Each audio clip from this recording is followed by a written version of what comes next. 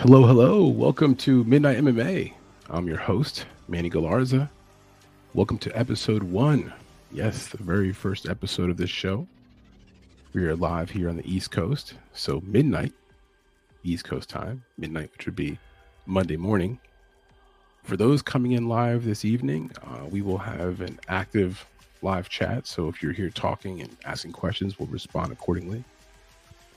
For those of you that are listening tomorrow morning, which would be the Monday morning commute or the Monday morning routine, we're going to give you the whole recap of last week in mixed martial arts, what happened, the highs and lows of UFC Vegas 67. The main event was kind of a bit of a not a shock, but Sean Strickland did his thing, and Sean's a gritty guy, man. He just he gets it done, right? We'll also look at the week ahead in mixed martial arts, which will be including UFC 283 down in Brazil, Invicta FC 51 coming up on Wednesday. And so we'll talk about those events. We'll go over our betting recap of how we did last week. If you're following us on our newsletter and or our Twitter handle or whatever else, we ended up plus money. Not a big week, but we ended up winning a few bucks, which is always nice. If you check our description here on YouTube, this is live on YouTube. So for the guys listening on, or ladies and gentlemen listening on our podcast, obviously you're not seeing this on YouTube. But if you go to our YouTube channel, you'll see in our description, we have all of our details there for our YouTube handle, Twitter handle, Instagram, all that stuff there. And our newsletter is absolutely free. So again, we'll be talking all things UFC Vegas 67, some top stories, obviously the whole Dana White contender series, not Dana White contender series, but Dana White, the smack heard around the world. We'll be talking about the top stories. Ngannou, my gosh, Ngannou leaving the UFC. And that is a mega story when you think about it. I mean, he's one of the biggest, if not the biggest, names in mixed martial arts. And he's just like, I'm out, so that's very interesting. So we'll go to the top stories, and then we'll talk about what we call a segment called Tapology Heroes. So if you haven't heard of it, Tapology Heroes is a segment where we're going to go over someone very unique in mixed martial arts, someone that has maybe achieved something that may not be glorious, but it deserves a bit of attention. So if that makes any sense to you.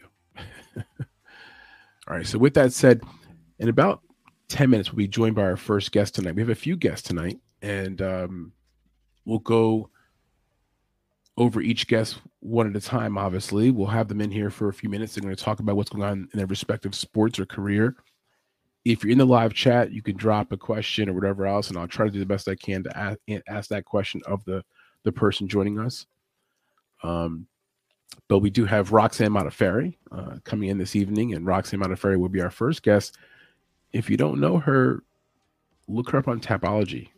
This is definitely what I would refer to as an OG, someone who has been around the game for a long time. I think she was an Invicta fighter at one point. I believe so. I'm going to ask her when she comes through because we have Invicta FC 51 coming up this week, and I want to promote that. I am a big Invicta fan.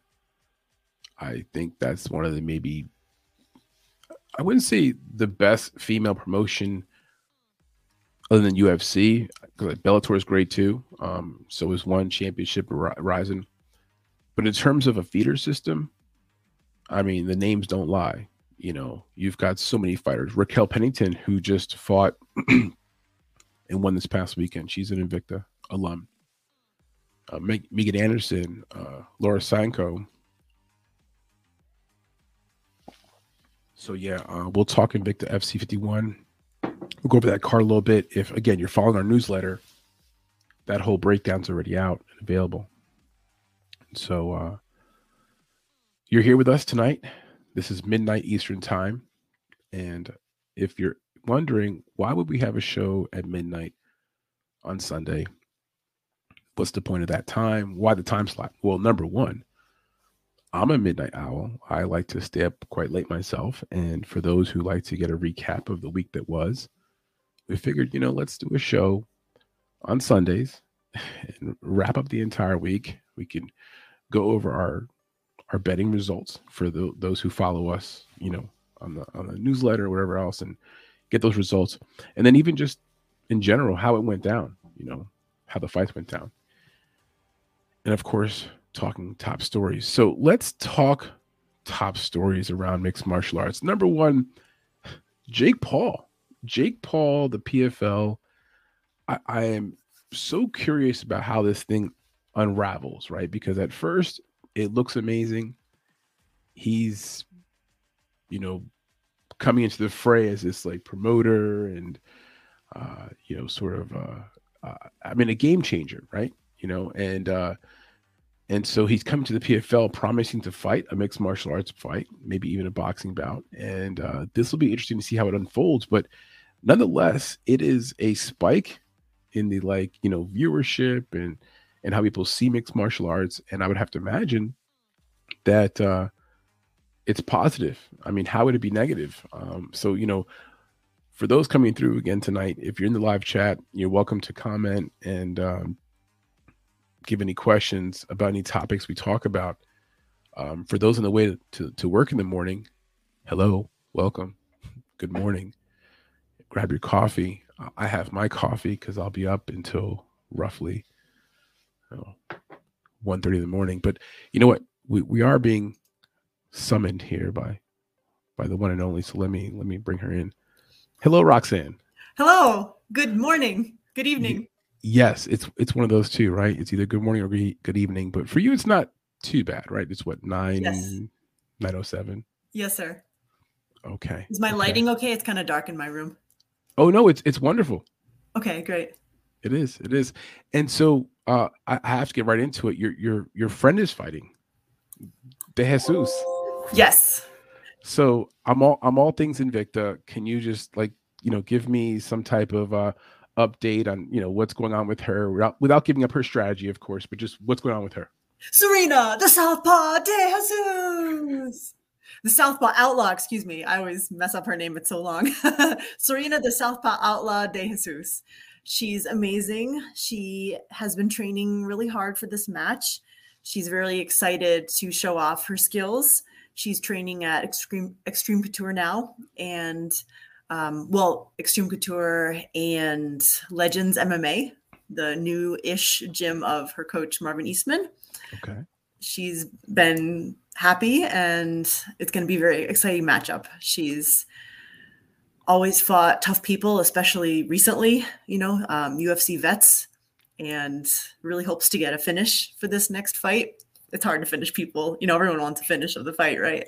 But yeah, we'll see. I think she's the best she's ever been, and super strong, super lean, like the super lean Marine, as we call her now.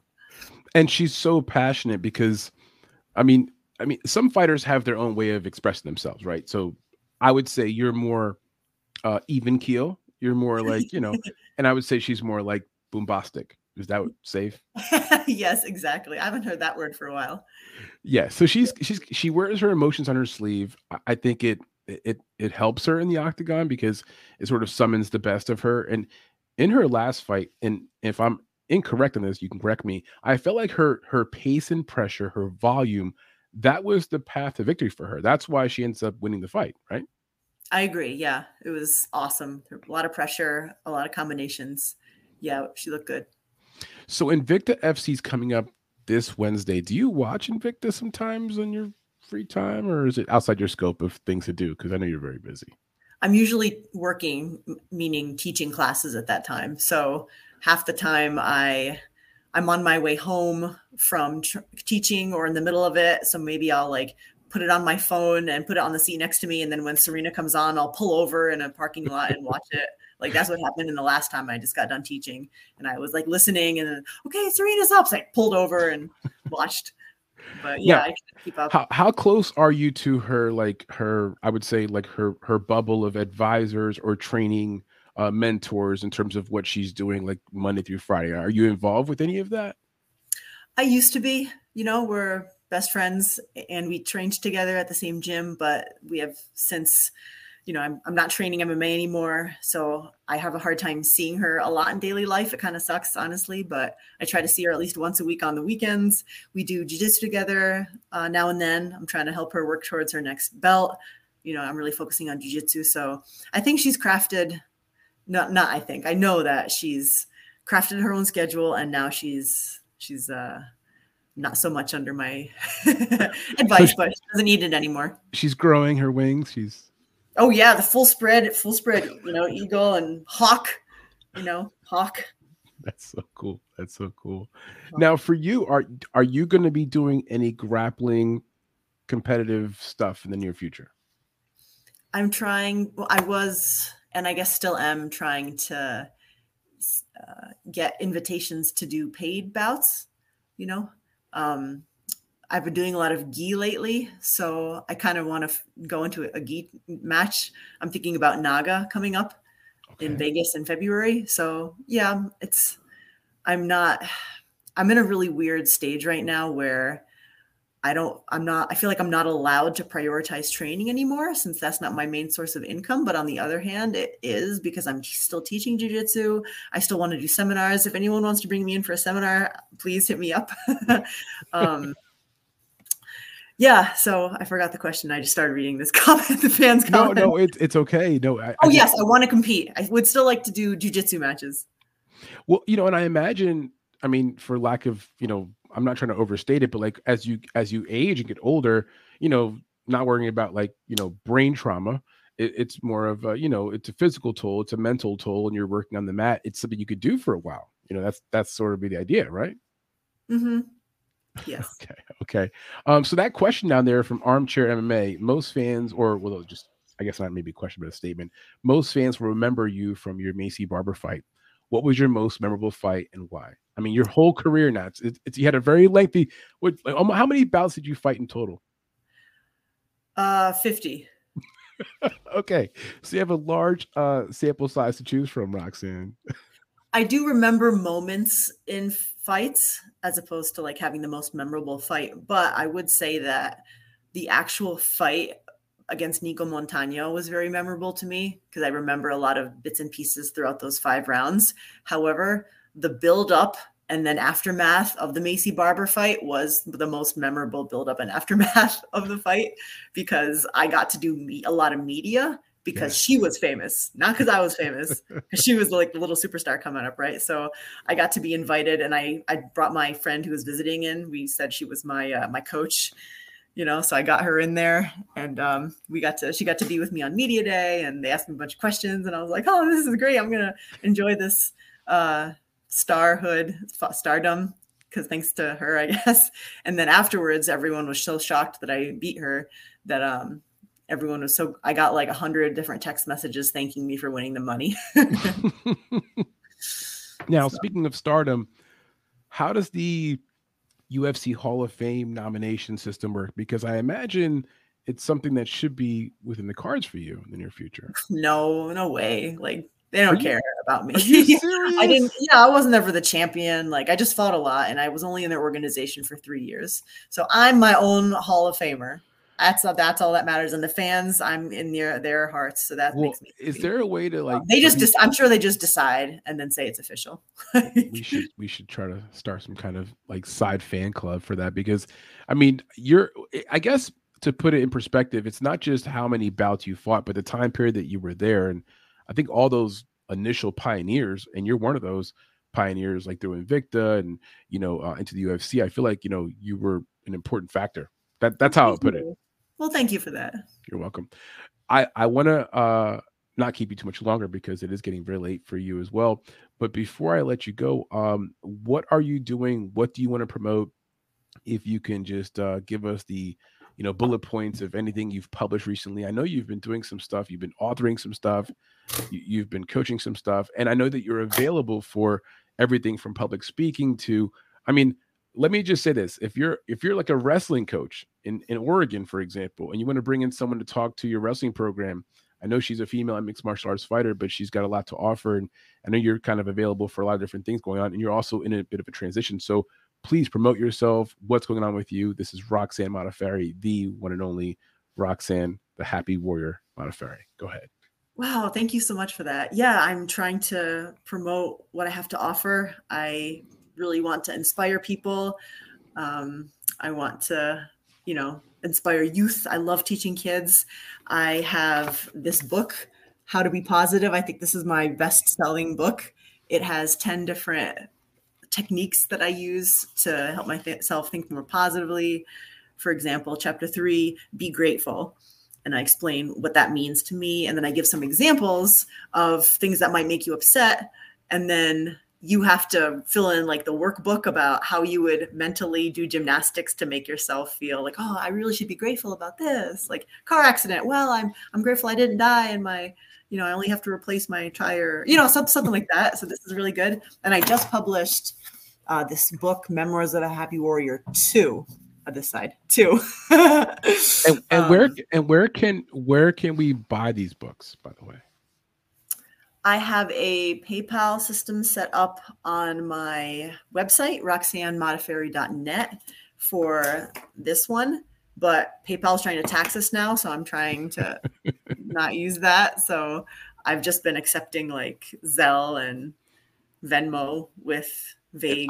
I would even say if you're on Instagram, look up Roxanne Modafferi. She's readily available. I think we have we should have your link down here. I'll mail it. Basically, I mail it to you. You send me the money. I sign it, put a little heart, and mail it to you. So if you're interested, it talks about my life in the UFC and in Japan and stuff. So I'm just trying to promote my books and jiu-jitsu and my. I should have bought it before. So shame on me. I will purchase both books within the next 24 hours. So I will be in touch. No, you're welcome. I have kids myself, and I think you exude a lot of the positive things of mixed martial arts. That some people see it as like this cage war and just blood, and you're a classy fighter, a classy person. You exude the positive things, and the kids need to hear that. I think it's a good message. So thank you. Well, Roxanne, thank you so much for joining us. You're the very first guest on this show, Midnight Mix, or MA at midnight, and I appreciate you. I'll be in touch, and we'll be rooting for your friend on Wednesday. Yes, tune in Wednesday, Invicta. It'll be a good card. Yes. The women bring the heat. They do. I love Invicta FC. It's awesome. So I love them too. All right. Thank you, Roxanne. Thank you. I'll see you. Take care. Bye. Well, there we go. That was Roxanne Modafferi, the one and only Roxanne Modafferi. It's amazing when I asked her about the idea of being a UFC Hall of Famer, that she was, I guess, hesitant on the idea that she would be nominated. She mentioned, I guess it's sort of like they're just trying to decide who's in there, but I feel like that first generation of female fighters, man, they're just legends, and I think she's one of them. That's just my opinion, I guess. But thank you so much, Roxanne Modafferi. It was great having her. What I will do is post show. So if you're listening in the morning, look in the description here on your podcast video, or go to our YouTube channel, and I will post those different links there for how you can buy those two different books. And I'm gonna buy both books because, again, Roxanne Modafferi is not only a former UFC fighter and a legend and former Invicta fighter and whatever else, and fought some good fighters and beat Maycee Barber, on and on. She is just a quality person, quality H2O, as they say. We'll also be joined later on by Ray Cooper III. Ray Cooper III, as in Ray Cooper III, who won the $1 million prize twice in PFL. He'll be joining us in about 30 minutes, and then we have Sadetrius Dumas. No, I'm kind of rolling the tongue there. Sadetrius Dumas, excuse me, will be joining us at about 1:15 or so. He's the recent winner on Dana White Contender Series, and also now has an upcoming fight in March. He'll talk about that fight, his first fight in the UFC, his UFC debut. So, all right, let's talk about UFC Vegas 67. Let's go over it. Let's talk about the results, how it went, how you did. If you're a gambler, I'm going to go over how it affected you. Put it that way, because I know how it affected me. And if you're following us again on our newsletter or on Twitter or our video breakdowns, we ended up with a positive night. Got close to being like a super duper positive night, but nonetheless, whenever you're positive, it's just fun to play. It's not a way to make a living. It's just a way to have some fun and have some more what they call skin in the game. And so, Armchair's jumping in here. I want to say hello to you, Armchair. Thank you for joining us. I appreciate your questions as well. Yeah, she mentioned the barber fight, and she also talked about how Roxanne, that is, she talked about how it was like a nice, little promo moment for her. Your other question was, what do you think a lot of younger fighters miss or overlook early in their development that you wish you had focused on more early in your career? So I have interviewed now Roxanne multiple times, and I can tell you that she comes from a very humble beginning. Not that she was like poor, nothing like that. I'm just saying, she wasn't like from a rich family. She trained her ass off, and she came from middle class type of family, and she was a bit of a student and maybe being made even fun of and bullied in high school and middle school and stuff. And then she talked about moving to a high school at some point later on in her teenage years where she felt a lot more welcome. And so I think Roxanne Modafferi is like the story of a lot of young people who maybe don't feel like they're in the same lane, or they feel like they're unique, or dare I say out of place at times. But through her martial arts and through her mother, who's a big driving force in her life, she found her way and still has found her way. And if she's not a Hall of Famer in the UFC, she's a Hall of Famer in life. And yeah, Roxanne Modafferi is special. But yeah, I don't want to answer for her, but I would say, Armchair, I've gotten to know her a little bit, and that would be how I would assess that. Armchair, again, I wouldn't call her a UFC Hall of Famer, okay, but she certainly is a pioneer in women's MMA. I personally think women's MMA is a little early in development to have a true Hall of Famer. Absolutely well said, Armchair. That's the way exactly I would put it. I don't think that she is a Hall of Famer in the context of like when you look at, belts and like Amanda Nunes, Hall of Famer, right? Shevchenko, Hall of Famer.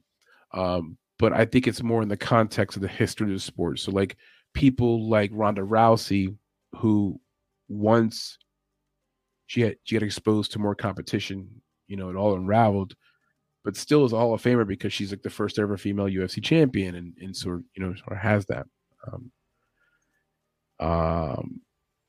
Armchair also says, I just mismanaged my bets and put 3 units on Ribeiro. LOL. Overall lost 4 units. The Ribeiro spot was not a bad spot. We'll talk about that in a second, but Armchair, just give me a second. Let me get back to this breakdown of UFC Vegas 67. And if you were betting the favorites, I'll tell you that. If you were betting the favorites, you did pretty well. If you were like parlaying the favorites, that type of thing, you also did very well, because the favorites just, they hit. Bosch, all those guys that hit. First fight, Johnson versus Flick. I want to just few highlights of this fight here. Number one, Flick's coming back from this year layoff or 2-year layoff and had an abrupt retirement. If you don't know, his family has some substance abuse problems, and so he decided to drop his mixed martial arts career to focus on that and help his family out. We talked about in our breakdown pre-fight, and ultimately he ends up with his father coming out with him and walking to the cage with him. And I thought, wow, what an emotional thing. It's his first time. His dad's, there for an event basically. And his dad's in the corner. I'm thinking this might be the gusto for him to, win this fight, the extra motivation, right? No, we were on Johnson pre-fight. And what ends up happening is Johnson just flatlines him. And it makes sense. Johnson is a legit fighter. He's, former LFA champion. And for Flick, his one path to victory was getting a submission. And we end up coming up short because ultimately on the feet, Johnson was much faster, much quicker. He tagged him up.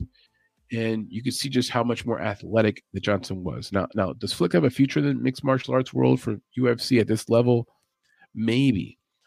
But on the feet versus a guy like Johnson, it's going to be an L every time. And for Johnson, nice bounce back win, positive win for him. For those who decide to put Johnson in parlays, there was no nervous moments. Nice positive victory. We did sprinkle Flick by submission. If you you got to play the game, right?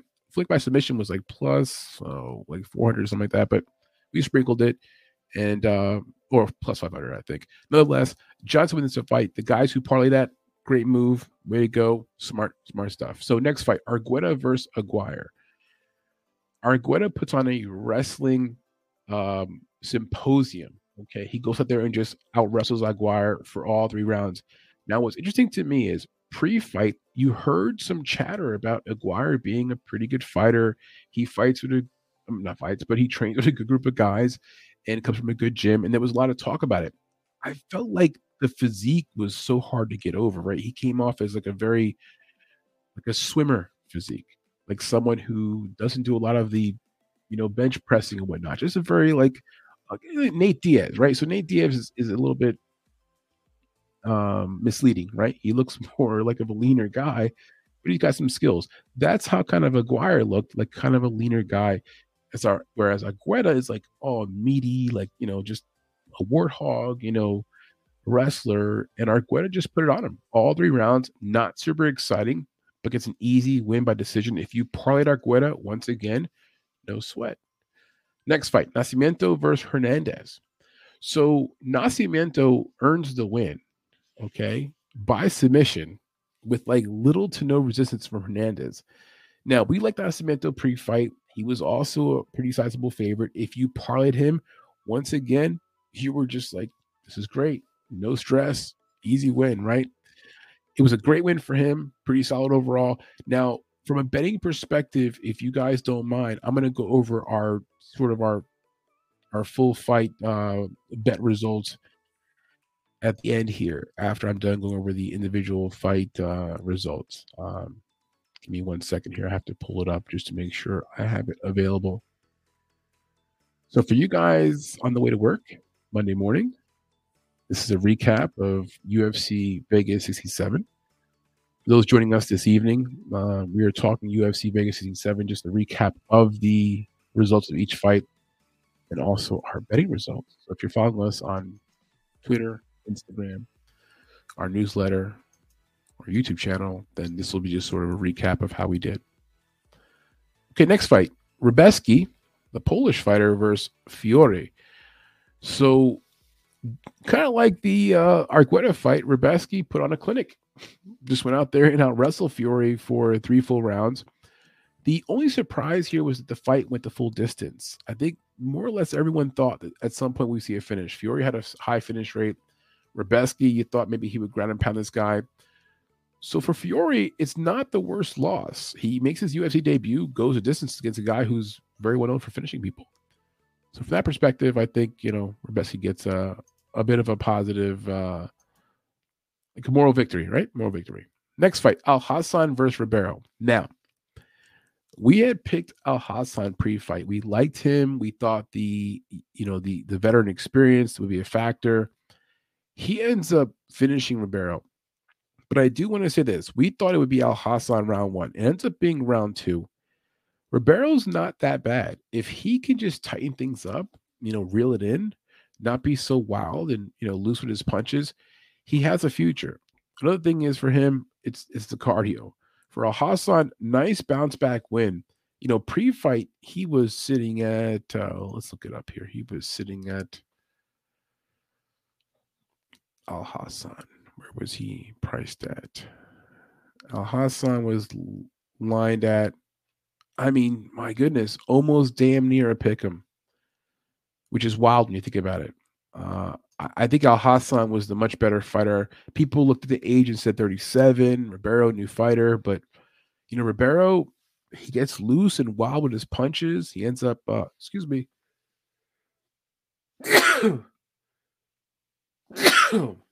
Excuse me, ladies and gentlemen. I was just sneezing there. For those not seeing this on YouTube, but listening on the podcast, my apologies.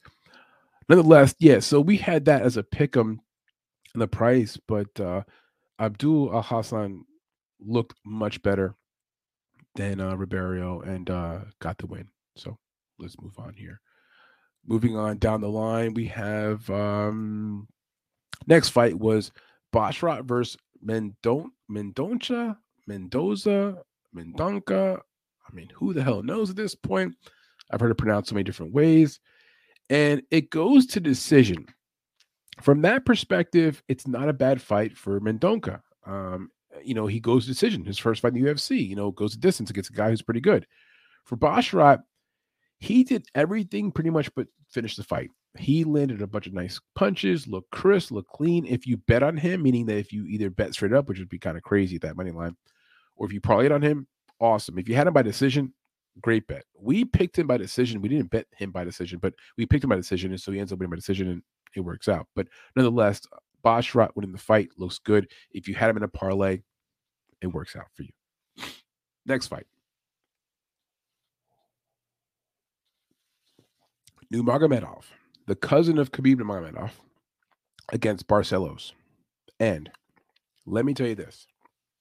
If you were someone this week who was opening the door to the idea that Barcelos could win the fight, the wrestling background, Brazilian national champion, just jiu-jitsu from Brazil, all that stuff. If you were someone who's subscribing to that concept or that idea, I'm with you. I had a foot in that canoe. Okay. And then Nurmagomedov knocks him out with a short left punch that I don't want to say was lucky. It just was a bit fortunate. Barcelos had never been knocked out before, mind you. He gets knocked out by a short left. And for Nurmagomedov, his stock goes down to the roof. Now, we talked pre-fight. He was minus 500 when he opened. And if you look back at it, that's a bit of a discount considering that he ends up closing at minus 1,000. But if you look at his last, let's say, 4 fights, last 5 fights, he's been a minus 1,000 favorite in his last 3 fights. And look at the result. Was that a minus 1,000 favorite effort? Yeah, bad man. Bad man. And for Barcelos, I'm not even questioning the dude. Good fighter. Never been knocked out before. Got stone cold, like was on his back. Out. Cold. So for Nurmagomedov, excuse me. For Nurmagomedov, I mean, wow. Serious W, looked amazing, and his stock is on the rise. On the rise. We're talking UFC Vegas 67. Just a recap. We'll be joined in a few minutes by our next guest. We'll be talking some top stories tonight, looking forward to the week ahead in mixed martial arts, and also talking about the week that was. Some comments here to catch up on. Good to see you here, man. I was looking forward to seeing you for this New Year's Rising event. Thank you, sir. Appreciate you, Hype 3 MMA. It's good to have you here. While you're here, keep your comments flowing the best I can to respond to whatever I can respond to. We have a few guests joining us. We had Roxanne Modafferi on a little bit earlier, Hype. So if you didn't catch that part of it, you can, rewind or watch it after we're done. Roxy is an OG armchair. Just a nice, just good person. I mean, just quality H2O, right? All right, so Nurmagomedov rolls in that fight there, and as a minus 500 favorite, that wasn't a bad parlay. Minus 1,000 makes no sense, but still wins the fight. If you had him by KO in round 1, I guess that made sense. But man, I didn't see that coming. I thought maybe submission, but not a KO. Next fight, Soriano versus Kopylov. We were on Kopylov pre-fight by decision. So when Kopylov wins the fight by KO, my initial thought was like, damn. And then like, damn. We had Soriano by KO and Kopylov by decision. Those are the 2 bets we were placing. So in the fight not going the distance, that maybe had been into one parlay. But nonetheless, we end up seeing that the actual fight outcome goes to the person we picked to win. But not going to lie, didn't see it coming. Kopylov just nails Soriano with like a few body shots, like kicks, punches to the body, and Soriano just ends up crunching together and Yeah, does not go well. Ends up losing the fight. And for Soriano, just not a really good effort. I mean, Kopylov looks great, and Kopylov maybe has underrated power. We liked him to win the fight, but not that method. So I ain't gonna lie, we were surprised. Next fight, Dan Egan versus Damon Jackson. This fight ends up probably being the biggest bargain on the card that most people couldn't see outright. We liked Dan Egan to win. We were questioning Jackson's chin. We had our whole breakdown video where we showed a clip of Jackson getting knocked out by Kobalaev back in PFL. And lo and behold, what ends up happening? My man Damon Jackson gets knocked out. Now, I will say this: Jackson was pretty crafty for about 2-ish of the rounds, and then what ends up happening, he gets clipped, he gets caught. And for Ige, good win, but we just kind of see this fight coming. My only regret with this fight is we didn't unload more and put more behind the actual bet. We liked Ige, but we should have been more aggressive about it. It was the fight. He was like a minus 125 favorite in the money line. So a really good value there. Next fight and last fight in the card was Strickland versus Imavov, excuse me. The only fight we got wrong on the card was this fight. We had Imavov to win. He was the only one that we had picked incorrectly.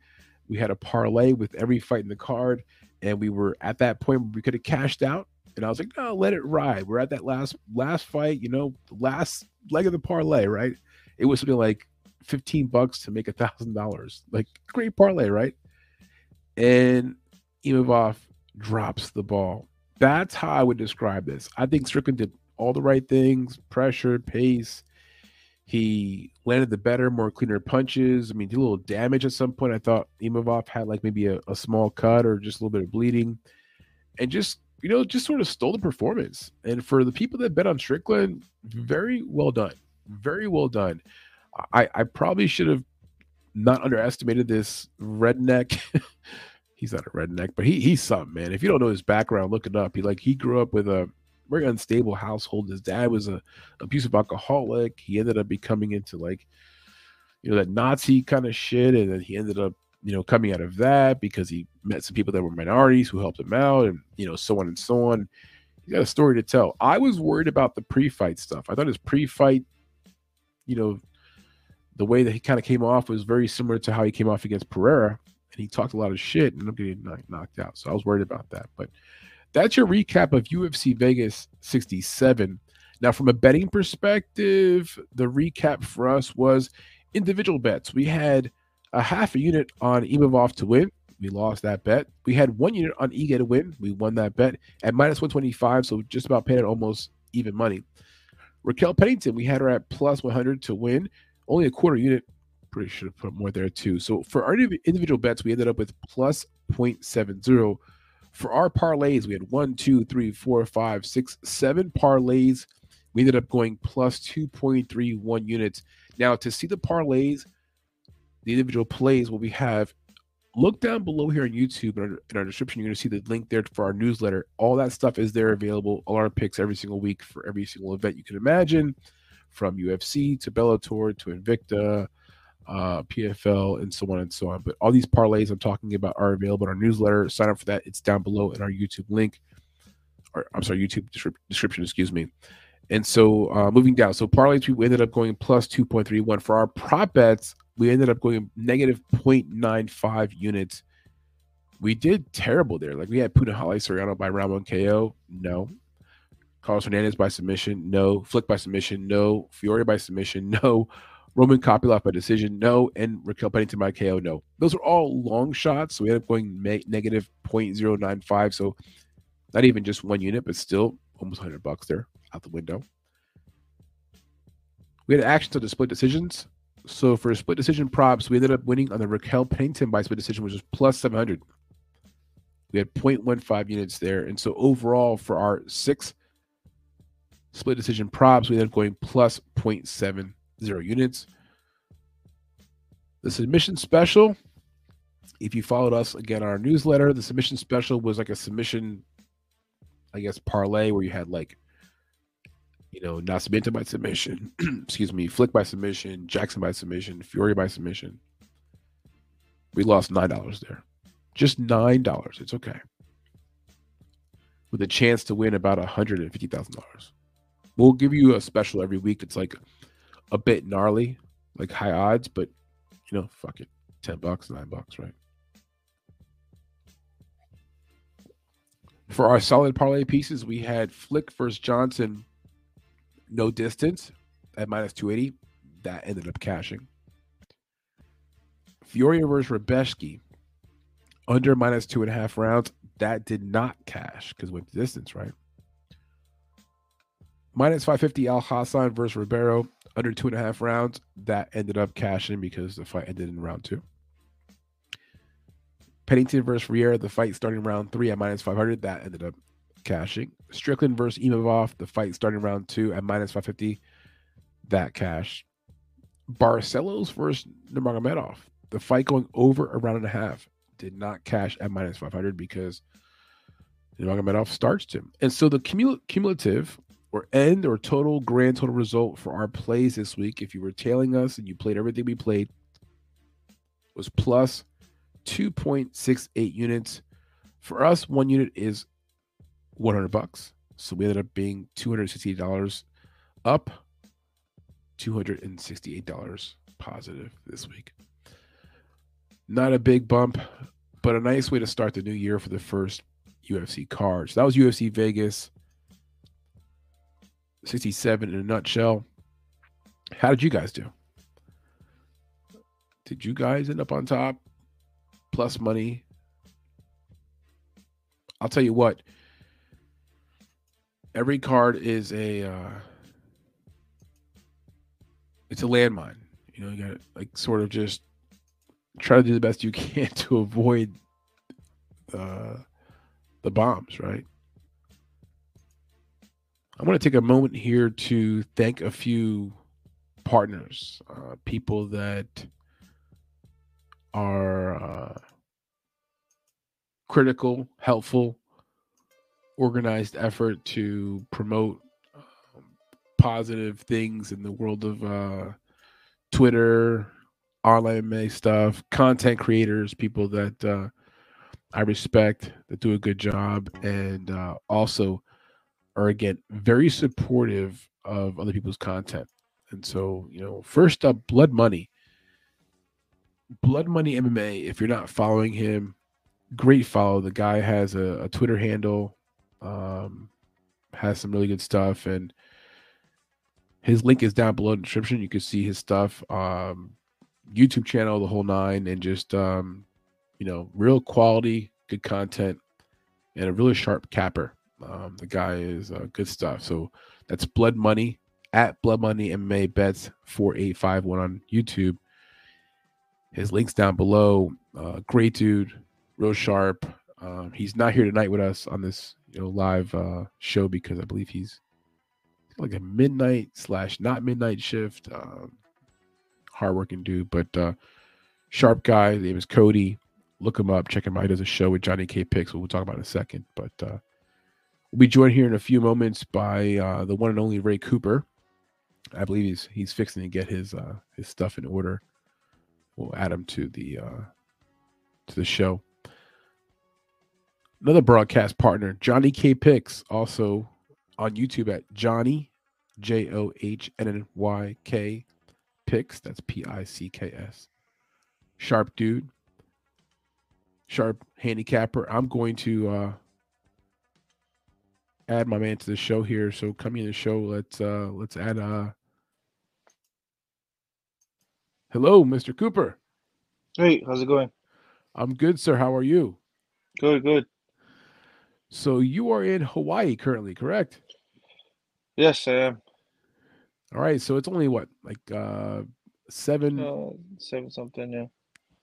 Okay. Awesome. So I have a few questions for you. A lot's going on with the PFL. There's been some big changes. You've got the announcement of the YouTube fighter Jake Paul joining the organization. What are your thoughts about that? I don't know. He's just a YouTube fighter at the end of the day. But yeah, I really don't get. I don't have much to say about that. I mean, it's good for the popularity of it. He brings a lot of followers, but MMA wise, he's not. at the caliber as any of the guys in the PFL is at. So yeah, I don't know what's gonna happen with that. That kind of caught me off guard. Do you think Um, that you would end up fighting on one of those pay-per-view cards, though? Or how would that work? Have you heard anything about this? I haven't heard anything about this, but yeah, he probably gonna be the super fight, like fighting pay-per-view events and stuff like that. But yeah, I don't know. We'll see. Okay. Now, have you heard about your next fight in the PFL? Do you have any idea for a date, time? Not really. We're still working on some stuff, so we're not too sure right now what's happening. So yeah, we'll Are you see. gonna Yeah. are you gonna be with the PFL this year, or are you still maybe possibly looking at some other stuff? Uh, yeah, we're still looking around, but I'm still with the PFL for now. But yeah, we're just working on my contract. Okay, okay. Now you're back home in Hawaii. Um, you train in Hawaii. Where do you train at? What kind of gym are you at? Who are your training partners? Just my brothers is my training partners. I train out of my garage at my house. Oh, really? So you keep it pretty simple. Yeah, I don't train in no big gyms or that. Okay, okay. Now you've won the PFL title twice, right? So you've won this $1 million prize twice. What was the first big thing that you purchased when you first won the first $1 million prize? The first, like, the most expensive first thing you bought? No, I don't know. You can't remember? I mean, I don't really buy fancy kind of stuff. I probably buy my wife them a car. Yeah, and that's it. Okay, okay. I don't really. So now, I'm not flamboyant. I'm not flamboyant like that. well, that's good. That's good. You save your money. That's important. Now for your home, you have a few kids, right? You and your wife have kids. Do you imagine your kids will be wrestling? Is that a sport you're going to be introducing them to do? Yeah, they're gonna wrestle. And my kids like to ride their bike, so we're probably gonna do that and stuff like that. Very cool. Very cool. All right. Well, listen, it's good having you on the show, Ray. I appreciate your time. You're a very accomplished athlete. I hope to see you back in the playoffs again this year. I know last year was kind of it was just tough, right? It was the weight cut, correct? The weight cut prevented you from qualifying, in essence, right?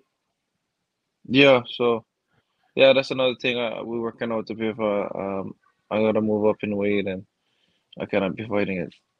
7 anymore. It's just taking a toll on Okay. my body a little bit too much. Yeah. Well, that makes sense. Well, listen, I think you have obviously the tools, you have the background. I hope you get a chance to make the playoffs again this year, have a chance to win the $1 million prize again because you're a good fighter and we appreciate your time, buddy. Yeah, thank you, man. For sure. You- you- Hopefully. Well, keep working hard, Ray Cooper. We'll be in touch with you, buddy. Okay, pal? Yep, guarantee. All right. Thank you, Ray. All right, aloha. All right, buddy. Peace.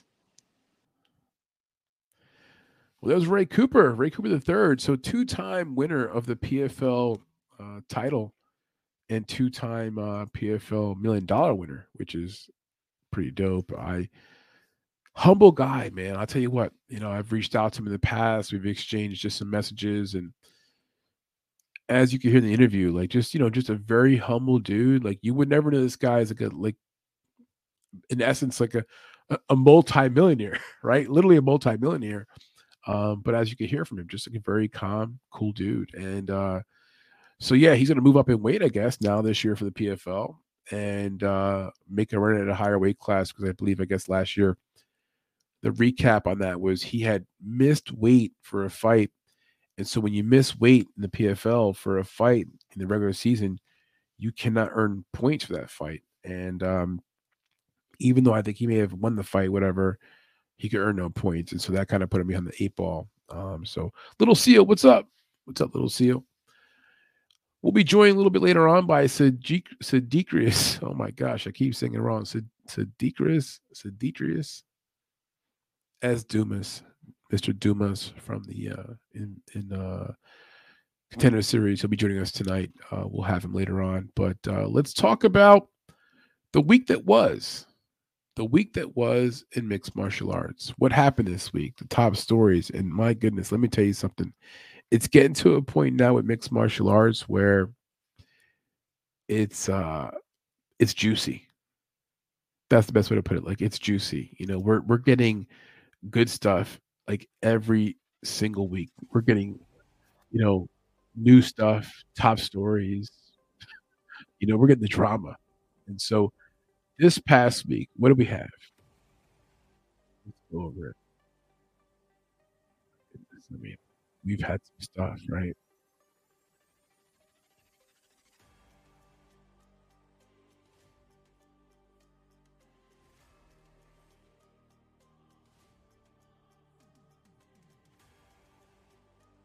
Uh, Things happen.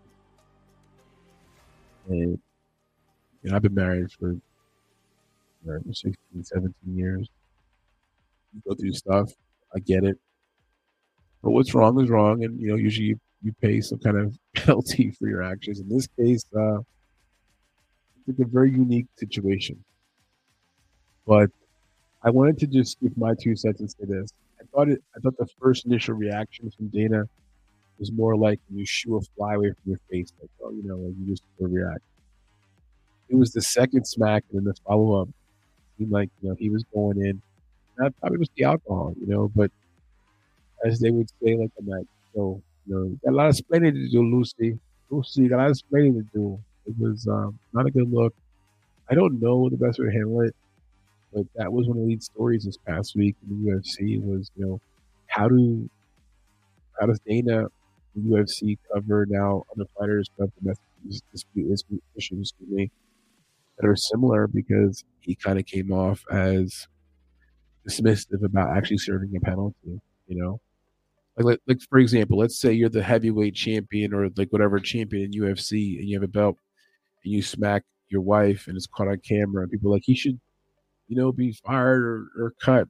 And the fighter is having press conferences saying, no, it's not good for the organization for me not to be champion. It's not good for the promotion. It's not good for the business if I'm not champion. So I'm already dealing with it personally. So yeah.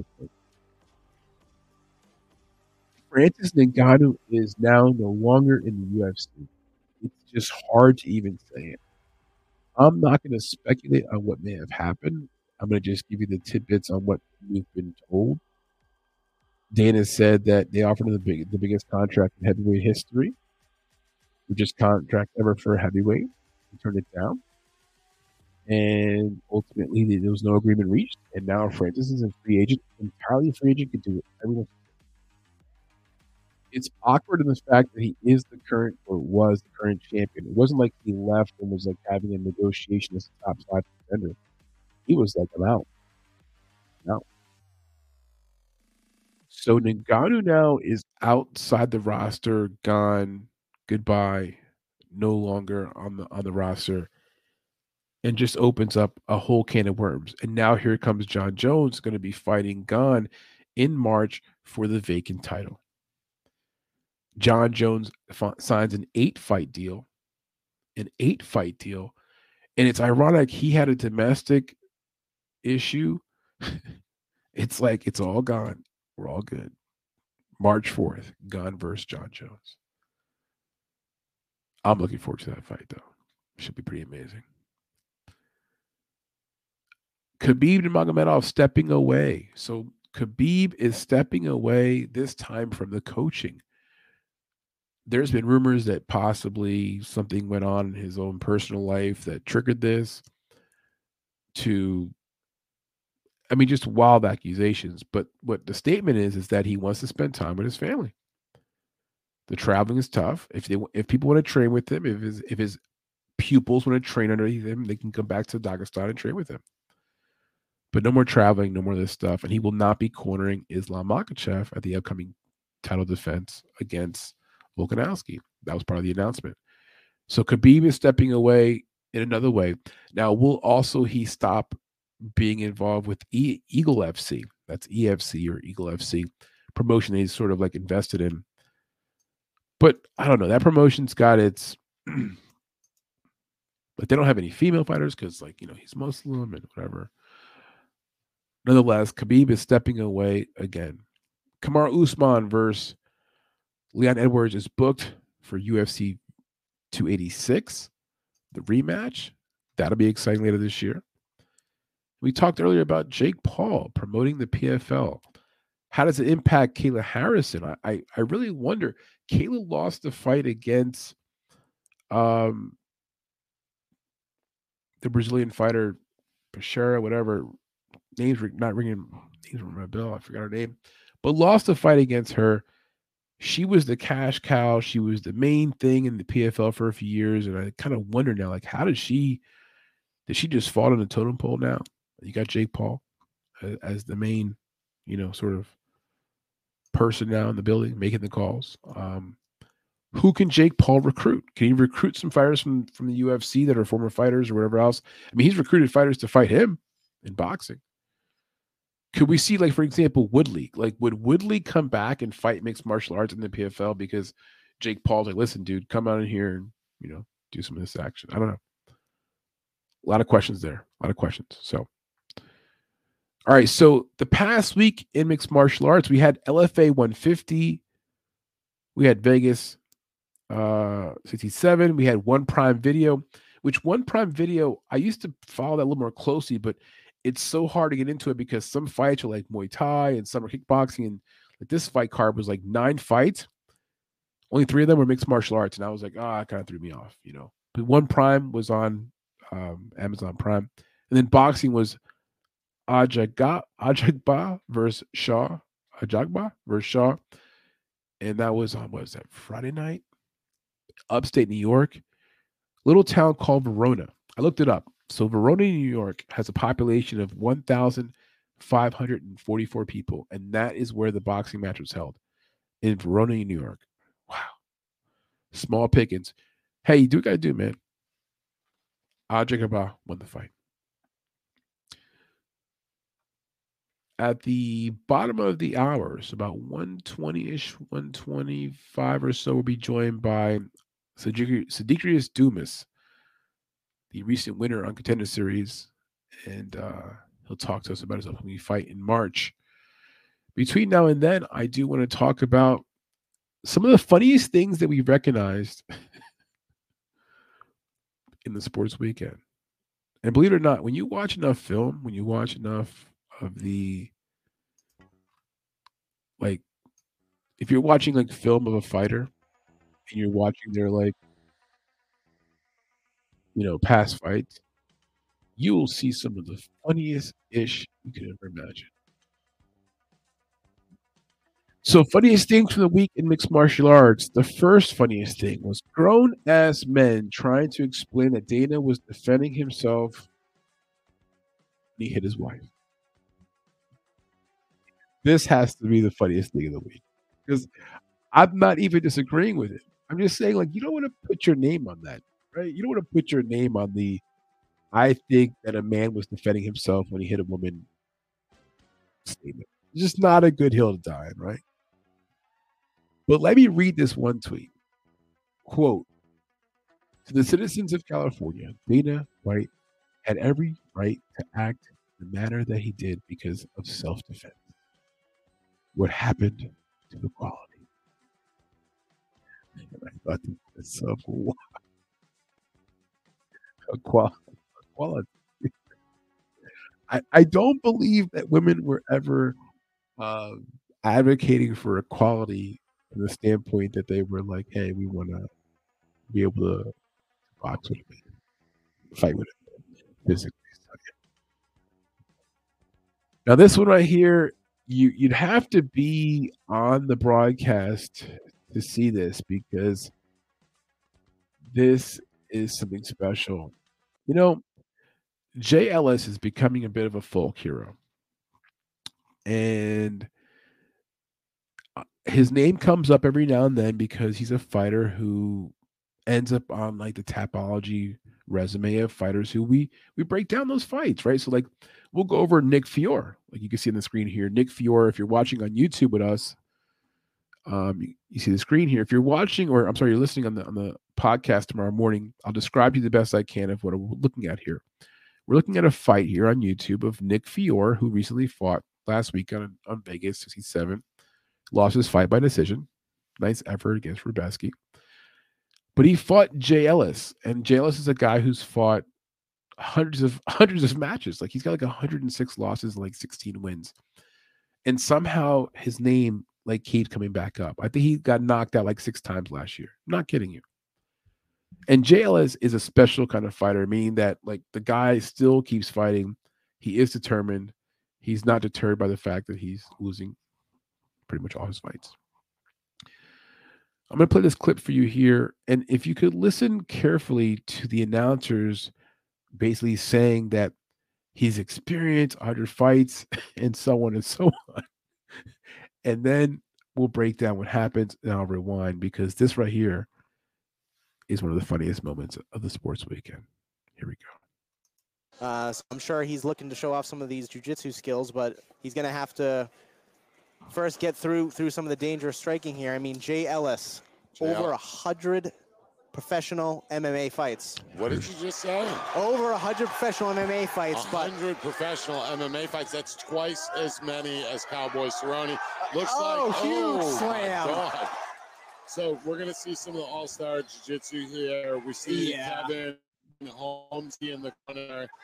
All right. So the broadcast has made it clear that Jay Ellis, who's now about to get choked out, has fought more than 100 mixed martial arts fights. You know, it's always like you could do a glass half full, glass half empty on almost everything, right? They left out the fact that he's 16 and like 106, meaning he's lost 106 fights. Right? All that experience, and watch what my man does here when he gets choked out.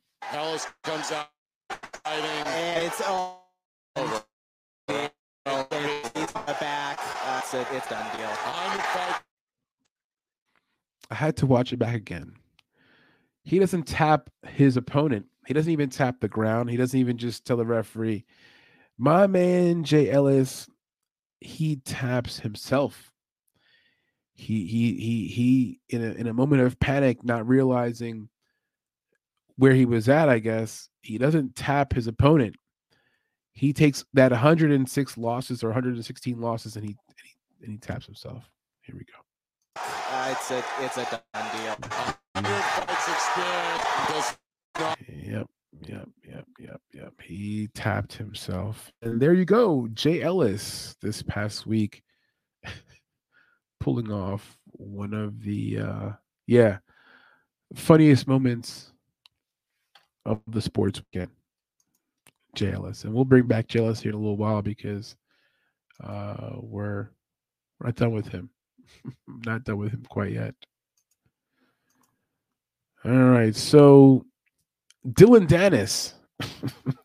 If you haven't seen it, look it up on YouTube. Dylan Dennis went to Ariel Helwani's show, did an interview, and talked about his fight against KSI.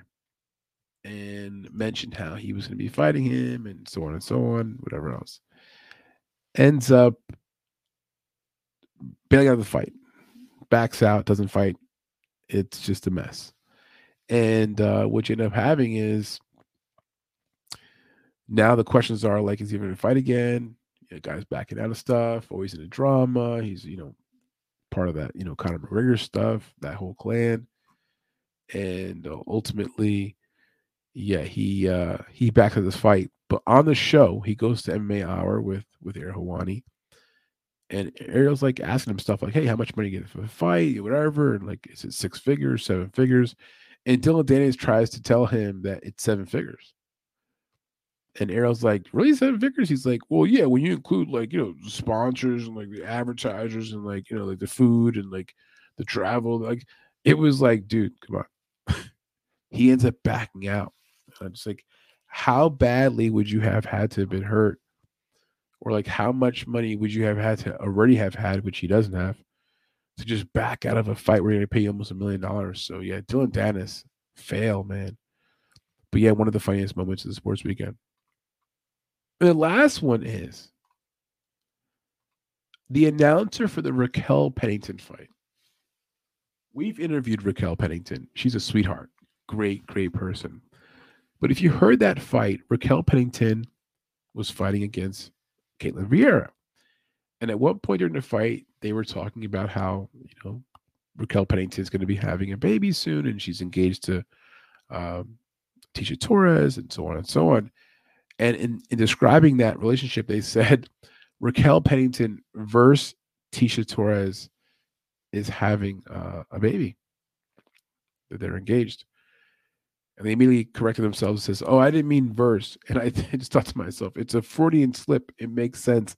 They're both fighters in mixed martial arts. They both happen to be female. And usually when you say two female fighters in the same sentence, you're talking about them being versus each other or maybe in some kind of a category of fighting. Nonetheless, a Freudian slip in that part, I thought it was quite funny. Funny, haha, not funny like, anything else. But those are some of the funniest moments of the sports weekend. All right, so we'll look ahead at next week. What is coming up next week? Well, first things first, we have Invicta FC 51, Tennant versus Bernardo coming up on Wednesday, the 18th of January with 8:30 p.m. Eastern Standard Time. That's in Denver, Colorado. I love me and some Invicta. Some former fighters for Invicta. I mean, I don't know if you guys know. Invicta is one of the, I guess I don't want to say the best. I just think it's right in that range. I think it's in the range of one of the best promotions for female mixed martial arts, where you get some of the most talented fighters that could come up and maybe even join the UFC. Invicta alumni include Chris Cyborg, Megan Anderson, Lauren Murphy, Jennifer Maya, Carla Esparza, Angela Hill, Virna Janjanova, and Emily Ducote. Just good fighters. They have a lot of people who fought in their promotion. They've had Laura Sanko, and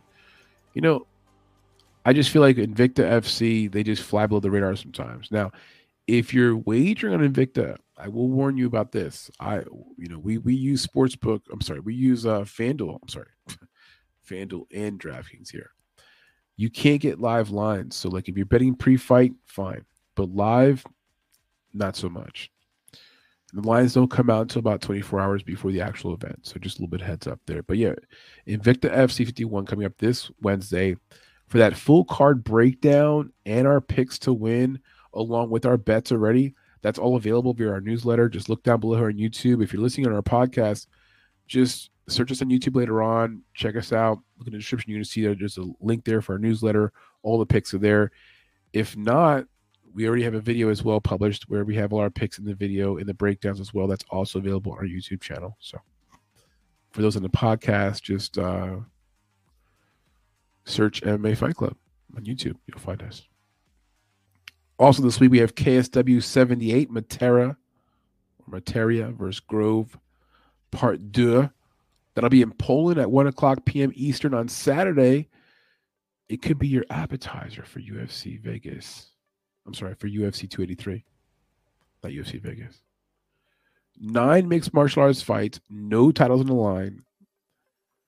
My only issue with KSW, because I love me some KSW, I specifically love the announcer. There's an announcer who just does the whole, deep voice, does the whole drama. I love it.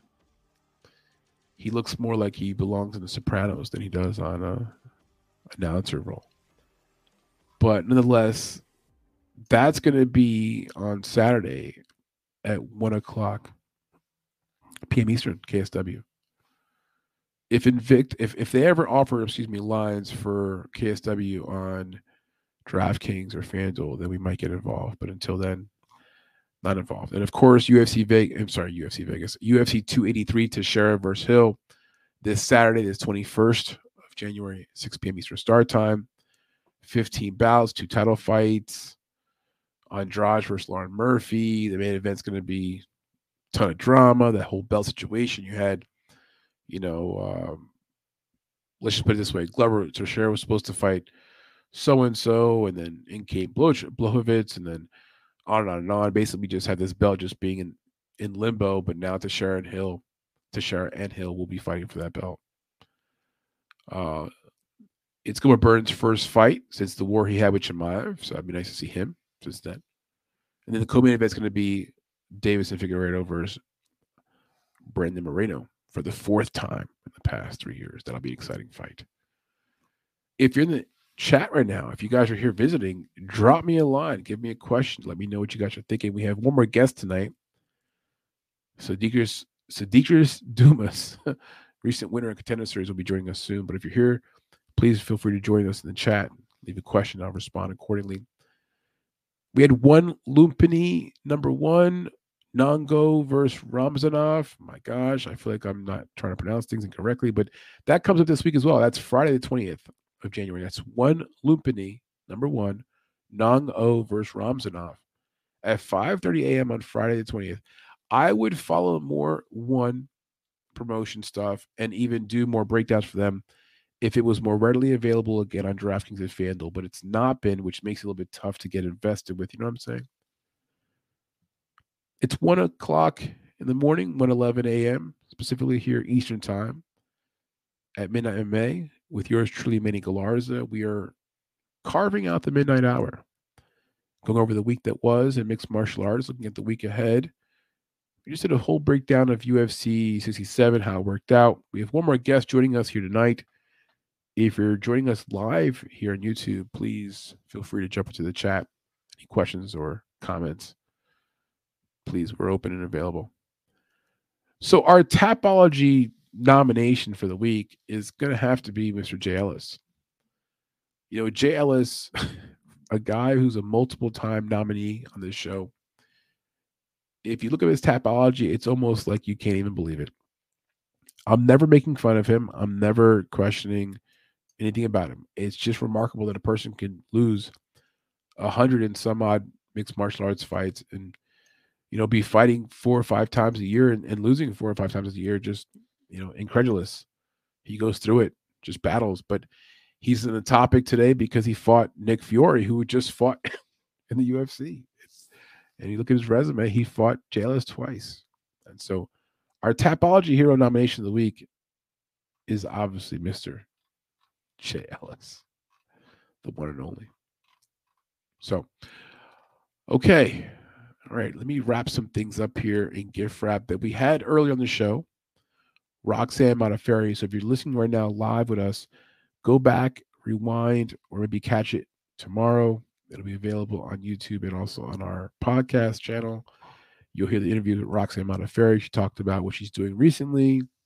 Her friend, Serena De Jesus, will be fighting on Wednesday at Invicta FC 51. And I'll tell you, during our breakdown, we ended up sort of siding with Olga Rubin, who she's fighting against. But, man, it's hard to choose against Serena because she's a good fighter and she's tough, high volume, and Roxanne gave a wonderful supporting message there in support of her girl. So that'll be on Wednesday evening. So I'm going to take a quick break here for about 5 minutes. I'm just going to put on a quick video for you guys. I'm going to give a shout out though before I do that to a few more good guys out there. So Capper Comparison Picks. That's at Ranj. That's at RANJ Capper, CAPPER. Great guy. He does a combination of all different like picks that are made out there by different cappers.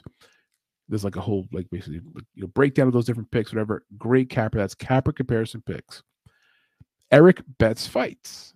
That's at Eric ERIK Bets BETS Fights FIGHTS 8378. Check out Eric Bets Fights on YouTube. Great channel. And then of course the one and only Never Hedge Media. That's at Never Hedge. That's at NEVERHEDGE space or like a hyphenated space, like a minus sign, CRYPTONFTSSPORT 227. Krypton FTSS PORT 1, or not a 1, but just 227. That's Never Hedge Media. If you're listening here in the podcast, I'll put those links in the description for the podcast as well.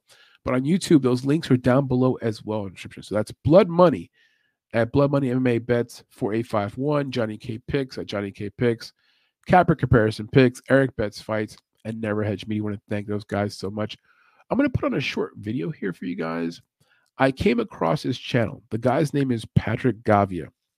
I don't know him. The content is fire. I'm going to run this clip here for you guys for a few minutes while I get myself a quick break. You guys should do the same. You're live right now with us at midnight or 1:15 in the morning at Midnight MMA, our first ever episode. For those who came through tonight, we appreciate you guys. For the live guests we've had, appreciate them as well. Ray Cooper was here a little bit earlier. If you didn't see that part of the interview, go back and rewind, check it out. But I'm going to run this video for you guys real quickly and check it out. Let me know what you think. And I think you guys will like this content. Patrick Gavia, amazing YouTube content, great creator, good stuff. Check it out. Let me guys. Matter of fact, let me know what you guys think about this video here. If you guys are live, whoever's with us right here in the chat, let me know what you guys think about this video. More fights. In 2011, one of Dave's biggest goal comes to a huge deal, Fox. A really, really big day. This is what I always wanted. What we have is a lot of content. We need to get our content out there, and they spread our content across all their platforms. Fox is the #1 network in the country. And all those people out there that thought I was a lunatic 10 years ago when I said that this was going to be the biggest sport in the world. Some still do. Some still do. I know. Call it a coincidence, but a few months after the Fox deal, ESPN comes after the UFC. You ever hear of John Skipper? No. John Skipper ran ESPN. Hates UFC. Hates it. Hates it. Let's talk about Fox Sports. Okay, so these guys just launched. We like competition. It's fun. They release an Outside the Lines piece, which targets UFC's practices, but more specifically, fighter pay. ESPN doesn't care about the sport. ESPN hates this sport. They won't even cover it. They're dirty.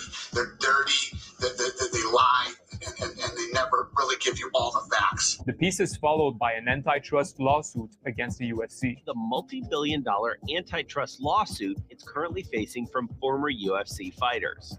We filed this case in December of 2014 on behalf of a group of mixed martial arts fighters who fought for the UFC. The government came after us and called us a monopoly. I do believe they have a monopoly. I don't know how anyone could think they don't. The lawsuit claims the UFC, quote, engaged in an illegal scheme to eliminate competition. I mean, anyone that starts to even be up and coming at all, they buy them out or they drive them out. That allows it to pay fighters a fraction of what they would earn in a competitive marketplace. We're spending $70 million a year to defend ourselves from the government as a monopoly. It works. The government dropped the case. The UFC keeps on expanding. There was a time when Marshall Zalaznik was one of the most powerful people in the UFC. What is your job? To find opportunities in the international market outside of the US and Canada. Fighters are key when it comes to expansion in international markets. They open up the door to the countries. George St. Pierre opens up Canada. Michael Bisping opens up the UK. We've added about 20 states in the last 3 years. We're everywhere but New York and getting close. And they've cleaned up their act enormously. And fight in Australia, throughout Europe. In Scandinavia, Italy. We're doing Poland this year. To do the first event in the Middle East is very, very thrilling. 2 years ago, we did 1 fight in Brazil. Last year, we did 3. We'll do 7 this year and 9 next year. We're very bullish on what India can be. Put on an event over in Macau. It was the most successful event in the history of Macau. We break the arena records with ticket sales. It's usually us and the Rolling Stones. Abu Dhabi now is a partner. These guys are 10% partners too. Ireland. Those fans feel like you're neglecting them. What's going on there? What's up, UFC, man? Yeah, thank you very much. Conor McGregor opens up Europe. He's followed by Ronda Rousey, who starts a female division. Weili Zhang, our Chinese world champion, when she became a champion, she ignited China. And finally, after 8 years of negotiations, Mark Ratner gets MMA legalized in the state of New York. When I heard the final vote tally, that was the emotional moment for me. Congratulations on passing the bill.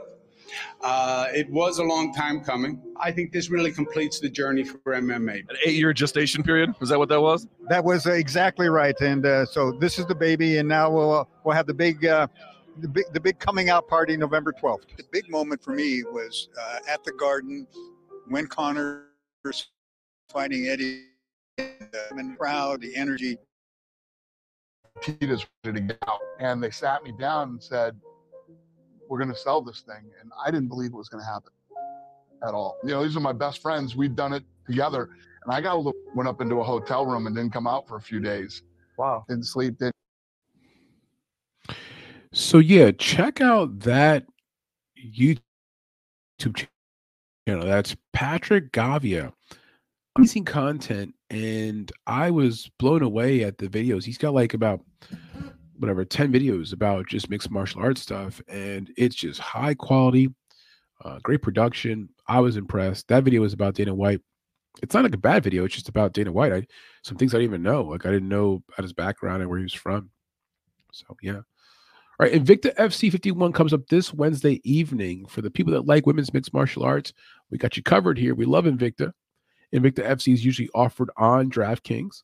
The main event is going to be Tanisha Tennant versus Talita Bernardo for a championship bout in the bantamweight division, with Tanisha Tennant being the current champion and Talita Bernardo challenging for the belt. Now, Talita was a former UFC fighter, has UFC experience. I believe she wins the fight. We had a whole breakdown on that. It's available in our newsletter, whatever else. But we like Talita Bernardo to win the fight. Moving down, co-main event, Christina Williams versus Caitlin Souza. We like Souza to win that fight. That's also for a belt. That's going to be for the vacant flyweight championship belt. I think Souza gets the win there. Olga Rubin versus Serena De Jesus. We talked about Serena earlier. Serena is the friend of Roxanne Modafferi, who was talking about her earlier in the show. And, Serena is a tough fighter to bet against. The high volume, the high pace and pressure. She just brings that X factor. But Olga Rubin's got some experience. She fought in, I believe, Bellator, and she's got some skills. She just barely lost by split decision her last fight against, I think, Tanisha Tennant, right? So she's just that close to basically having the belt herself. I think Olga Rubin, though, pulls it off. I think she gets the win here, even though she's the underdog on the money line. Claire Guthrie versus Autumn Norton. I like Autumn Norton to win the fight. If you recognize Claire Guthrie, she was on The Ultimate Fighter. She lost to, what's her name? The girl who won the entire thing. She lost to her, put it that way. And so she's now trying to rebound and get back on track. But I believe Autumn Norton wins the fight. Alessandra Ferreira versus Messer Valencia. I tell you what, this fight had the least amount of confidence in either way. I did pick Valencia, but now the money line came out and she's an underdog, and now I'm feeling a little bit queasy about it. But I'm going to stick with it because, you got to stick with your pick, and I'm going to stick with Valencia. But Alessandra Ferreira is the minus 200 favorite, and I just didn't see much on her. I didn't see no film on her, so I couldn't really tell you. But nonetheless, that's the pick here, Valencia. Moving on down to Katie Sowell versus Rihanna Amanda. We like Rihanna Amanda to win the fight. She's got good submission ability. I think she wins the fight by submission. Fatima Klein versus Laura Gallardo. We like Fatima Klein to win the fight. We did a whole breakdown of this whole card. So again, if you want the full breakdown in detail, notes and the whole deal, sign up for our newsletter. It's down below, the link here on YouTube. It's free. There's no paywalls of any kind, whatever else. So it's free. Also, our video breakdown of these fights is also available on our YouTube channel. So look that up as well. Moving down to the first fight in the card, which is not even listed as the first fight. It's more an exhibition bout. Tanya Nijar from Canada versus Sayuri Cannon. Talk about X factors and variants. We haven't seen Sayuri Cannon fight in years. There's no film on her. It's just a complete up in the air guess. We are on Tanya Nijar to win the fight, but it's a situation where I don't know if you want to actually invest in that. Now, if you are signed up again to our newsletter, which is absolutely free, we posted up our bets, our official plays for Invicta. I'll read them to you. So our individual plays are going to be a half unit on Talita Bernardo at minus 120 to win 0.42 units. We like Caitlin Souza to win at 0.25 units to win 0.22 at minus 110. Fatima Klein at minus 180 would invest a half unit to win to win 0.27 units. Those are our individual plays. We have 1.25 units individual plays to win 0.91 total units. Our parlays will be parlay number 1, Norton at minus 210 plus Amanda at minus 160 to equal plus 140 odds at 0.25 units to win 0.37 units. Then we have Rubin at plus 160 plus Nijar at minus 250 to equal plus 264 odds. That'll be a quarter unit to win 0.66 units, Number 3 parlay, Souza at minus 110, Bernardo at minus 120, Norton at minus 210, Klein at minus 180, Nijar at minus 250 to equal plus 1,025 odds, a 0.10 unit or $10 to win 1.03 units or $103. Not a bad deal. I'll take it every time, every day, except for Sundays. Well, actually twice on Sundays. The last parlay, Bernardo at minus 120, Souza at minus 110, Rubin at plus 160, Norton at minus 210, Klein at minus 160 to equal plus 2,051 odds, a 0.05 units or $5 to win 1.05 or 04, or $104. Not bad. So for that right there, we have a subtotal of 0.65 units to win 3.1. The grand total of exposure, we're going to bet 1.90 units or just shy of $200 to win $400. That's the breakdown for Invicta FC 51. Remember to bet responsibly. Betting responsibly means take care of your bankroll. Don't overexpose yourself. Do not bet on sports you don't research. And don't tell anyone blindly. So no matter what we provide you with betting information, whoever else provides you betting information, just you don't tell blindly, right? Do your own research. That's Invicta FC 51. We're approaching the bottom of the hour here. About to be 1:30 in the morning here, Eastern time. If you're joining us here live, please jump in the chat. Leave a question. We had Roxanne Modafferi on the show earlier. She came in and talked a little bit of MMA with us. She has her friend fighting this week. We also were joined by Ray Cooper III, two-time PFL $1 million winner, most humble guy you'll ever meet. But if you're joining us here in the chat, please interact with us. Give us some questions. Let me know what's going on. I want to thank again our broadcast partners, Blood Money MMA, Johnny K Picks, Capper Comparison Picks, Eric Betts Fights, and Never Hedge Media. All those links for those respective different cappers / content creators are down below in the description. These guys are awesome people, good follows, great content. If you want to win some money betting on mixed martial arts, you should heed my advice and follow these guys. More importantly, they're good guys. UFC Vegas 67. We recapped that earlier, but just to put a little bow on that, man, Strickland winning in the main event, right? Strickland again, main event. Gosh, back-to-back main events, comes in there and gets it done, right? Get her done, as they say, right? Wow. Respect, man, respect. For Imavov, he just drops the ball there. Do you know who did hurt the ball? You know who did not hurt the ball? Nurmagomedov. Man. Knocking out Barcelos, who had never been knocked out before. How impressive was that finish? So, yeah, big moment for him.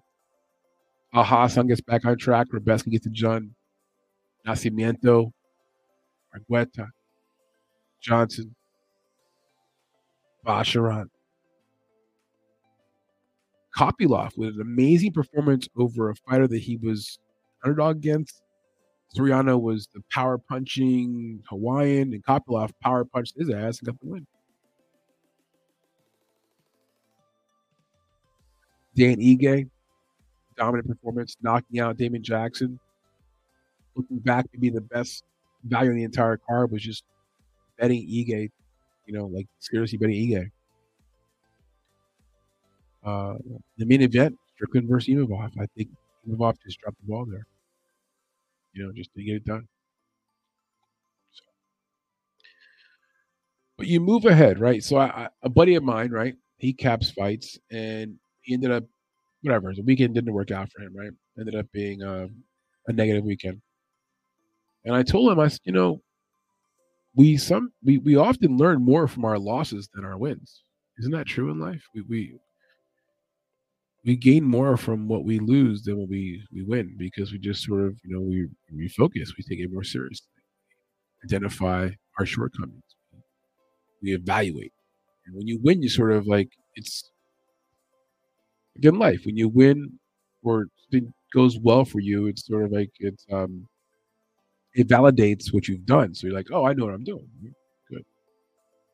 You lose, you're like, oh shoot, I need to evaluate what I'm doing. I need to recalculate. I need to be better. I need to reanalyze. And so I told my capper buddy, I said, dude, let me tell you something. He's sharp as F. You're gonna be just fine. You're gonna recalibrate, and you're gonna just be right back on top. I have no doubt about it. I'm sure so it was good having Ray Cooper on the show tonight. Roxanne Modafferi came through earlier. She's always a pleasure to have on. A real, in Jewish terms, they say mensch, right? A mensch is somebody who's like, quality. That's how I would describe Roxanne Modafferi, quality H2O. She's a good person. I'm gonna wait here a little longer for Sadiqus Dumas to join the show. He's supposed to be here with us, but he could have been caught up. We did have a change of plans from our original show. We were supposed to have on Brittany Cloudy and Justin Burlinson tonight, but unfortunately, last minute change of plans. Things happen. We have to be flexible and adjust for that. But they said they'll be on the show next week, and if they are, great. If not, we'll give them in the future. Things do come up, and we appreciate the time of these athletes whenever they can come on. So, but let me go ahead here and double check with our next guest to make sure he's going to be still jumping in here, because if not, I do want to wrap things up. If you're hearing this show in the morning on the way to work, have a wonderful day. This week at Mixed Martial Arts is going to be exciting. We have Invicta FC, we've got KSW, we've got UFC 283, got even some boxing going on. So for the world of mixed martial arts, you are going to be satisfied this week. You'll be back on top. And for 283, I mean, in Brazil, my goodness, we've got a ton of good Brazilians on the card. Johnny Walker and Glover Teixeira and Davidson Figueiredo, and then you got the American fighters. It's going to be a banger. It's going to be a banger. And if you like KSW, you've got that as a appetizer on Saturday before UFC 283. And on Wednesday night, please, if you don't know, tune in, man. Invicta FC is amazing. They do the live scoring, which I think it's progressive. Of course, the women would be progressive, right? Women are more progressive than men. And so Invicta FC uses a live scoring system. I do want to preface this, though. On Wednesday, when they fight in Colorado, they may not have live scoring because the live scoring is state by state. And so if they're in Colorado, that may not be a state where they recognize it's actually live scoring. So from that perspective, they may be live scoring, but usually they have a live scoring system, which means that between rounds, you actually get the score. You know what it is. So today's episode is brought to you by FightTube. Are you tired of scouring the web for fighter film? You don't want to pay the extra subscription fees to watch old fights? Well, FightTube is on the job. FightTube is creating a comprehensive and easy-to-use film library that can be accessed from a traditional computer or mobile device. FightTube's beta version is set to launch this spring. FightTube.org, the MMA video library. I want to thank FightTube for sponsoring today's episode. We'll have more information about FightTube in upcoming episodes because, again, they'll be launching this spring. It's a very easy to use. I've seen the beta version myself. Comprehensive, full library. So you're researching fights, looking for film. You just go there, type in the fighter's name, wham. All the fights are right there. All the links are right there. You do not require a subscription to any different stuff like Fight Pass or ESPN Plus. None of that stuff. All right there. Free links. Watch the fights. Bang, bang, bang. Look for it this spring.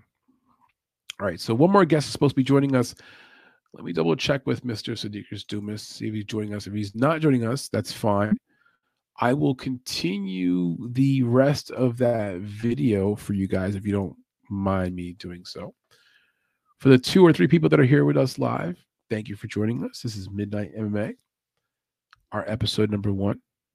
For those in the morning joining us, or those overnight looking to join us, we'll be available via podcast. And also, obviously, the replay of this episode will be available here on YouTube. So let me pull this up here. I told you guys earlier, this guy, Patrick Gavia, right? Patrick Gavia. And the content is phenomenal. I'm going to continue that video of Dana White for you guys here. And then what I'll do is take about a 6-minute break or so. I'm going to then rejoin you guys here for the end. And we'll say our final goodbyes for the first episode of Midnight MMA. Thank you for joining us, guys. I appreciate you.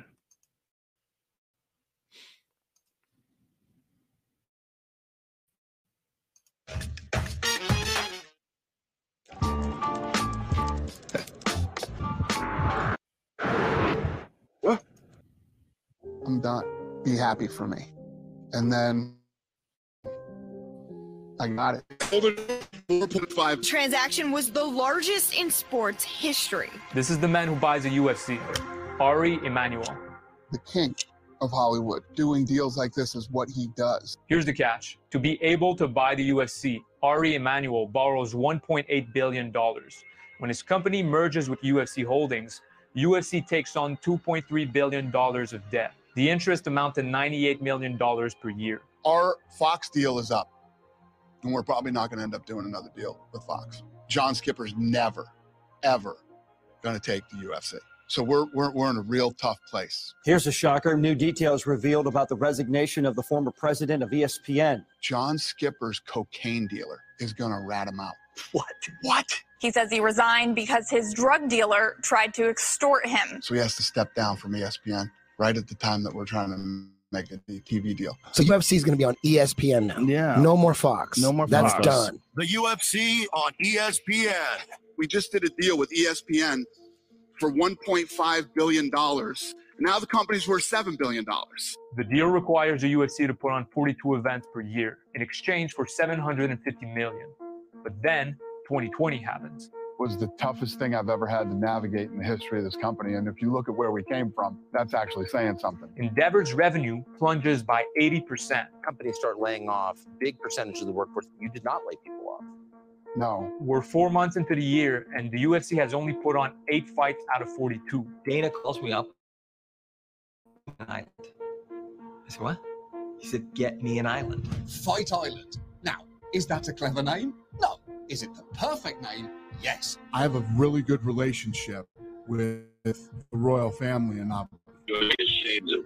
There's still a medical danger here. Dana's way off here, way wrong. I wouldn't even tell the media where we were having events because these scumbags would start calling and try and get it shut down. That allowed you to keep your sport on the air when everything else was shut down. Right. We're supposed to do 43. That year we did 42. We gained a lot of fans because there was nothing to gamble on. So sports bettors started betting on UFC. When other people weren't playing, our fan base grew 46%. We're now one of the top 4 sports in the United States. It's changed. We've been doing the impossible since 2001. Nothing is impossible. If you're in business with me, don't tell me no. Nobody in this building ever says no. If you had one thing that you learned throughout your journey in building the UFC that you could pass along to the next generations, what would that be? There's a lot of... I tell young people now all the time, I definitely tell my kids, if you are even remotely a savage, you'll run these people over. So it's all out there for the taking right now. I just keep saying that there's no reason to be that mean and cruel to people all the time. I actually like chaos. Yeah, you must. If I don't have it, I'll create it in my own personal way. I don't believe I've ever brought him up to behave. Savage. Yeah, I know. And I was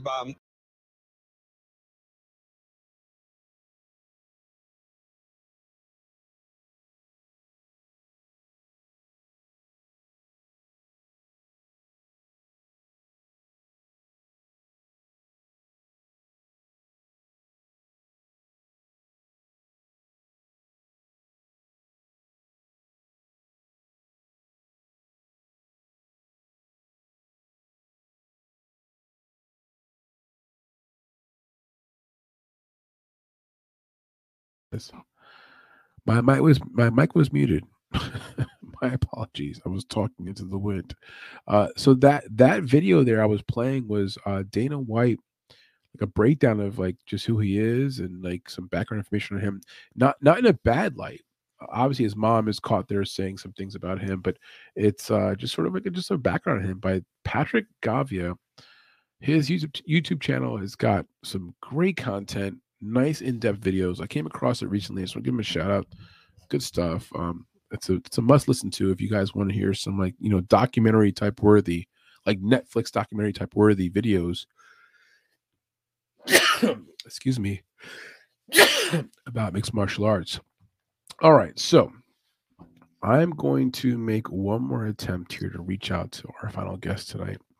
And if I don't hear from him, I'm going to have to wrap things up because it's about that time.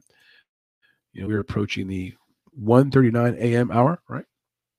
And okay, yeah, I did not hear back from our potential guest here, but I want to thank you guys for joining us. This was the first ever episode of Midnight MMA.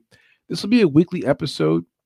or weekly show, excuse me, we'll be talking about the week that was in mixed martial arts, meaning like whatever happened. So like next week's episode, we'll be talking about UFC 283. We'll be talking about Invicta FC 51, KSW, what all happened, the results, our betting results. So right now, everything we're offering from a betting standpoint, all of our betting tips, whatever, it's all free, right? So at some point, as we roll into like later part of the year, we'll be putting some stuff behind the paywall, the stuff that's going to really matter and help you win some bets, right? So, for now, enjoy it. It's free. It's all available. It's on our newsletter. It's available on Twitter. It's available in our videos and our breakdowns. You'll see all of our picks there for everything you can imagine, from Invicta to UFC to Bellator, some Cage Warriors, some One Prime, but not much One Prime, because One Prime is a little bit up and down for us in terms of availability. But nonetheless, next week will be on Sunday night, midnight Sunday night at 12 a.m. Midnight for us is East Coast time, which means about 9 p.m. Pacific time, which is like, I don't know, 7 o'clock or 6 o'clock p.m. Hawaii time, or whatever time you are around the world. But for those in the morning who are on the way to work, thank you for joining us. We appreciate your company. We appreciate you guys being here with us. And if you're on the way to work on Monday morning, make it a phenomenal Monday morning. Like, make it a good Monday morning. Like, don't let the crabby people pull you down. Don't let the negative vibes pull you down. Make that Monday morning amazing. Hype. What's up, Hype? How are you, dude? I appreciate you. Yeah, so Monday morning, just make it positive vibes. Don't let it be negative. It's a full week ahead of you, right? So if you're a single person, you're out there hunting, that's cool. If you're married and you got kids, whatever, responsibilities, but it's a full week ahead of you. Make it a good week. If you've wagered this weekend, you won, sweet. Everything's floating on top. It's all good. If you wagered this weekend, you lost, let's hope it wasn't too much, because quite honestly, it was a weekend where as long as you pick the favorites, you're pretty much okay. Imavov, dropped the ball. But anyway, appreciate you guys joining us tonight for our first episode. We're going to go ahead and close things out right now. But for those in the morning on the way to work, again, have a great week, wonderful night. Thanks for joining us again, and we'll see you guys soon. Deuces.